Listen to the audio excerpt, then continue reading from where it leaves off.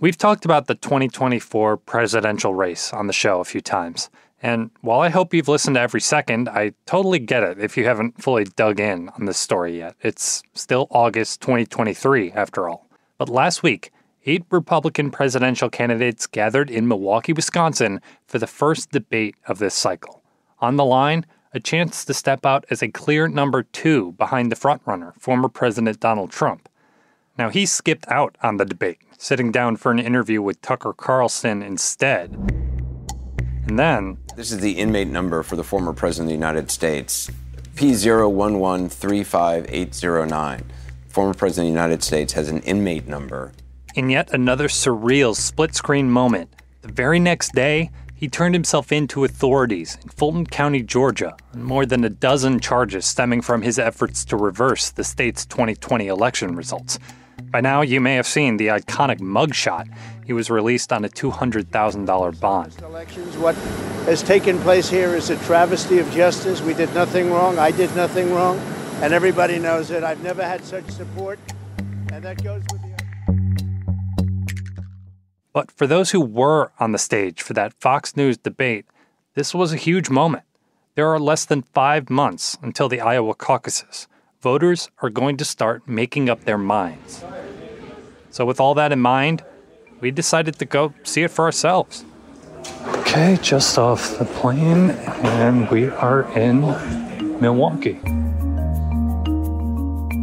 In today's episode, one thing goes inside this major political moment. From the spin room to the moments that mattered, CNN's political team will help us understand the state of the race as it enters another gear. From CNN, this is One Thing. I'm David Rind.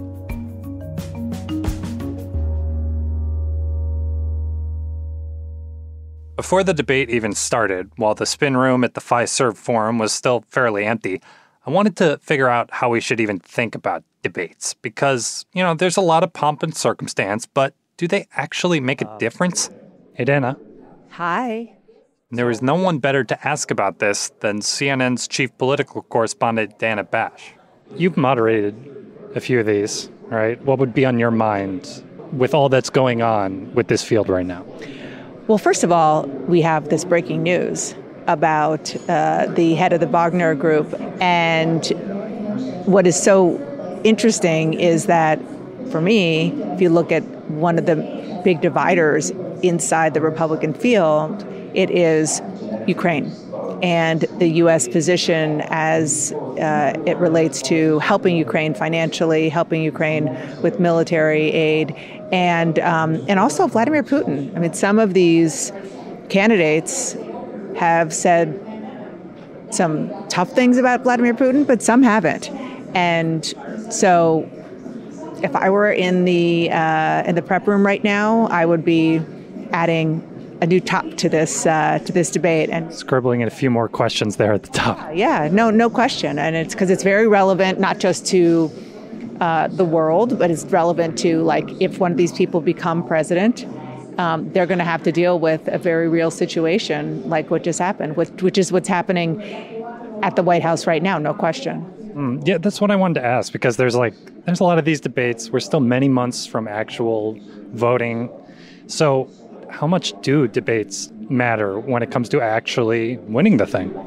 Debates do matter. This is such an unusual situation because you have a very clear frontrunner and a frontrunner who's not attending. But they do matter when it comes to people who are just tuning in. And let's face it, a lot of people who are not political junkies like you and I are, have not completely focused on who the candidates are, what they stand for. And it is a chance for each of the candidates, not just to kind of take shots at the others, but to explain and present themselves as a fulsome candidate and maybe allow people to take a second look at them or maybe a first look at them. Look, all of them know that they are kind of in a race to be the person who can be in second place. And one of the candidates said to me earlier, you can't win on the first debate night, but you can definitely lose. A few hours later, we got that first look. We'll run down the moments that mattered in a minute. But before we do that, I want to quickly take you behind the scenes here, to the place where the narrative around the debate starts to take shape.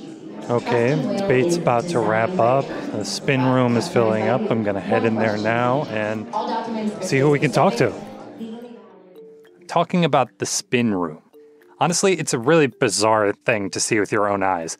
Let me paint the picture for you. It's this small open area in the media center, flanked on the outside by sets for all the TV networks. And right after the debate ends, surrogates for the campaigns, and sometimes even the candidates themselves, come in to spin their performance and try to convince the assembled journalists why their candidate won the night. And it can get a little crazy in there. As we've traveled around Iowa and New Hampshire, one of the things we figured out is that we're well known, but we're not known well. Former Vice President Mike Pence drew a huge crowd when he stopped by, but not everyone was left satisfied. I know how to fight, and I was happy to bring that fight. How can you say you're not known well when you were the vice president for 4 years? Florida Congressman Matt Gaetz was there on behalf of former President Donald Trump, who, like I mentioned, was not even in the building. He dominated the policy discussion. He's dominating the politics. This race is functionally over. And it's really interesting to hear from different circuits, because if they're doing their job well, they really embody the candidate they're backing. So you get a contrast in styles. Like Texas Congressman Chip Roy, who was spinning for Florida Governor Ron DeSantis. Governor DeSantis did not beclown himself. He demonstrated his ability to be presidential and that he deserves to sit behind the Resolute desk. And if going in you weren't too familiar with how entrepreneur Vivek Ramaswamy speaks, for example, you would get a sense from listening to his representative. He's raising money hand over fist. If you look at the Google search trends tonight, he was crushing it. Our online fundraising is killing it. But that's all spin, right? It's right there in the name. Every campaign is going to say they won the debate. But I wanted to cut through all that spin and run down the moments that actually mattered and might matter to voters come next year. That's up next.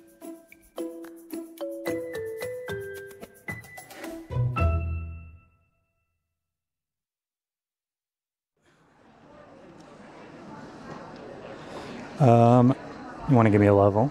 Sure. 1, 2, 3, 4, 5, 6, 7, 8, 9. After I extracted myself from the spin room, I managed to grab CNN Chief National Affairs Correspondent Jeff Zeleny. Okay, Jeff, so it is 11:26 after the debate. What are your first impressions? Look, I think we got a glimpse of what a post-Trump era would be in the Republican Party, and then a quick reality check. The reality is Donald Trump did not dominate the debate, but he still firmly controls this Republican Party and certainly this presidential race. So what we saw tonight was a very acrimonious exchange, the most we've seen so far in this campaign, but some emerging people. I thought Nikki Haley had a very defining showing tonight in terms of her exchanges with Vivek Ramaswamy and Mike Pence. You have Ron DeSantis, you've got Tim Scott, you've got Mike Pence. They all voted to raise the debt, and Donald Trump added $8 trillion to our debt. And our kids are never going to forgive us for this. And so talking very clearly about spending, that Donald Trump contributed to the... she said other Republicans did this. Right, and she called him out by name, and then... Spenders. I think it's time for an accountant in the White House. Vice President Pence said that if Republicans want to win, they must turn the page. So I thought she probably succinctly amplified a lot of the thoughts I hear from voters who are eager to win back the White House, talking about spending, conservatism. But at the end of the day, you probably have to say one of the biggest winners of the night was Donald Trump, because Florida Governor Ron DeSantis was trying to solidify himself as a leading alternative. No way he did that. Yeah. And were you surprised how much we heard from Vivek Ramaswamy and how much others were attacking him? Not really, because he's really been gaining attention in the polls, yes, but also the media and crowds and things. The consciousness. Sure, he's sort of the Republican flavor of the moment. We'll see how long that lasts. Hold on. I've had enough. I've had enough already tonight of a guy who sounds like ChatGPT standing up here. The exchanges with former Vice President Mike Pence and Ramaswamy were interesting because they were generational, they were ideological. We don't have an identity crisis, Vivek. We're not looking for a new national identity. The American people are the most faith-filled, freedom-loving, idealistic, hardworking people the world has ever known. We just need government as good as our people. Well, Mike, I think the difference But perhaps one of the most memorable exchanges was again with Nikki Haley and Ramaswamy over Ukraine. This guy is a murderer, and you are choosing a murderer over a pro-American country. Specifically tying in the news of the day with Prigozhin and bluntly calling Putin a murderer.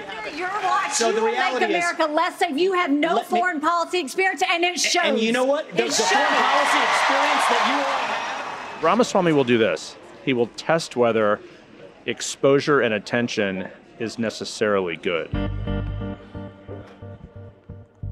If former President Trump is convicted in a court of law, would you still support him as your party's choice? Please raise your hand if you would. So at the beginning of the second hour, suddenly Trump was front and center. That's when the reality check came in. And the moderators asked the candidates to raise their hand if they would still support him if convicted. Of course, they have to sign a pledge to support the nominee. And Asa Hutchinson, the former Arkansas governor, he did not raise his hand. Governor Christie, you were kind of late to the game there, but you raised your hand? No, I'm doing this. Look. Chris Christie did, but then sought to clarify, it seemed to me. Someone's got to stop normalizing this conduct. Okay? Now. But we should point out the rest of the candidates on stage did raise their hand, including Mike Pence, right. which seemed to be a little surprised. We talked to him afterward, and he was talking to reporters, danced around it a touch, but I think that is something that he will sort of have to clarify. But again, that is Exhibit A of how this party is still under control of Donald Trump, and he's still in firm control of this presidential race. Right, without even being on the stage. Is there anybody you think didn't come out well in this? Look, I think first debates are rarely decisive, but this may be slightly different because these candidates are trying to catch the frontrunner.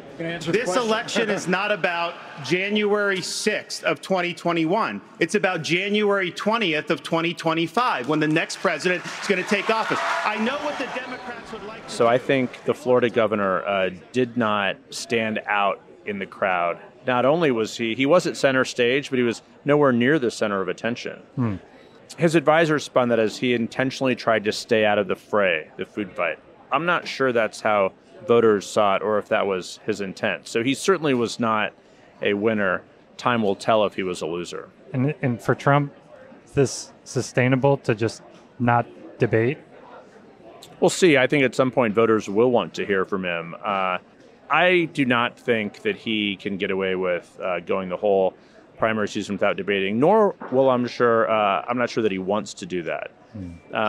We'll see how he reacts, but he likes to be at the center of these scrums. And if he was here, would he have taken command and sort of dispatched with his rivals? So I think it gives, it essentially just continues the status quo of this campaign for now going into September, but that benefits Trump. Well, we're off and running. Jeff, thank you.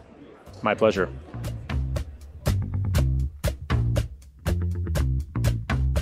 Before we go, I want to zero in on one candidate in particular, Ron DeSantis, because he has been consistently polling in second place behind Donald Trump. Now, it's a distant second, but there were still a lot of expectations for him going into the night. And I wanted to talk to someone who really understands his campaign, has eyes on him 24/7. My name's Kit Maher, and I'm a campaign embed for CNN. That's where Kit comes in. She is one of 6 embeds for CNN this political cycle. Embeds are basically super producers / reporters. They follow a candidate through the race from start to finish, whenever that may be. And Kit's assignment is Ron DeSantis. So I travel sometimes it's on a Sprinter van behind the PAC's bus, which I'll be doing this weekend. And other times you're on a riser at an event the campaign's putting on, but you're jumping into gaggles, you're getting video, you're writing, you're reporting. You're like spending like every waking minute with the candidate. His schedule is my schedule, so my life is what his schedule is like. So it's a little strange. So I wake up in the start of the week and I might not know where I'm going to be on Tuesday, Wednesday, Thursday. Rarely. I kind of live my days or my weeks day by day. So did anything DeSantis say tonight or any way he acted surprise you at all? Maybe not surprised, but I noticed he put a little more personal touch on some of the policy that he was talking about. You notice during the abortion question, he brought up his daughter's heartbeat. One of the most impactful moments of my life was when I heard the heartbeat of my oldest daughter in my wife's womb and then saw the sonograms of all three of my kids. What the Democrats are trying to do on this issue is wrong to allow. He would bring up the names of people, and these are stories that he might have already been telling on the trail, but you notice there's like the personal touch to the policy that he's talking about. But also, the interesting part about this specific debate is that the man that the DeSantis campaign says that they are in the contest with wasn't there tonight. $1 million question. Do you know where you will be? What state you will be in tomorrow? Tomorrow, I will be in Iowa. Monday, I'll likely be in South Carolina. And after that, who knows? Likely a primary state. So with Milwaukee in the rear view, candidates packed up, headed back on the trail, and there's another debate scheduled for next month.